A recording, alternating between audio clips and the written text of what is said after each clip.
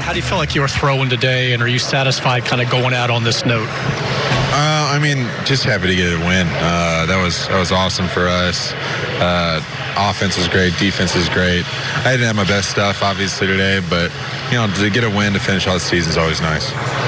John, people have been talking about you as a possible contender for the Rookie of the Year. Do you have any feelings about that? I don't think about it. Yeah, obviously I see some stuff, but I'd try to just go out there and pitch. My goal at the beginning of the year was to stay here the whole year, and Rookie of the Year, talk. I just didn't really think about it. It's getting a 12th win to go 12-11 and have a plus 500 record. Does that mean anything to you?